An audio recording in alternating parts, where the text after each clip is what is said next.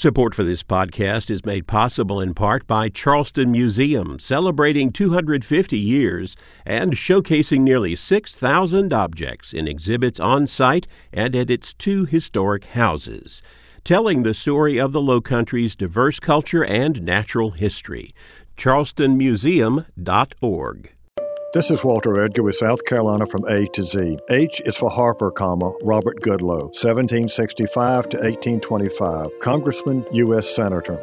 Born in Virginia and reared in North Carolina, Harper was a 15-year-old cavalryman during the Revolutionary War.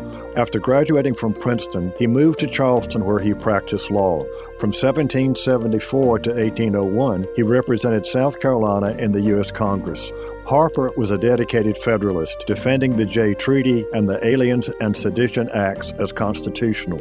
Unlike many Federalists, Harper was an ardent supporter of westward expansion. After retiring from Congress, he moved to Maryland where he practiced law, and he argued cases in state and federal courts, including the U.S. Supreme Court. He served in the Maryland State Senate and represented the state in the U.S. Senate. In 1816, Robert Goodloe Harper was the Federalist Party's vice presidential candidate.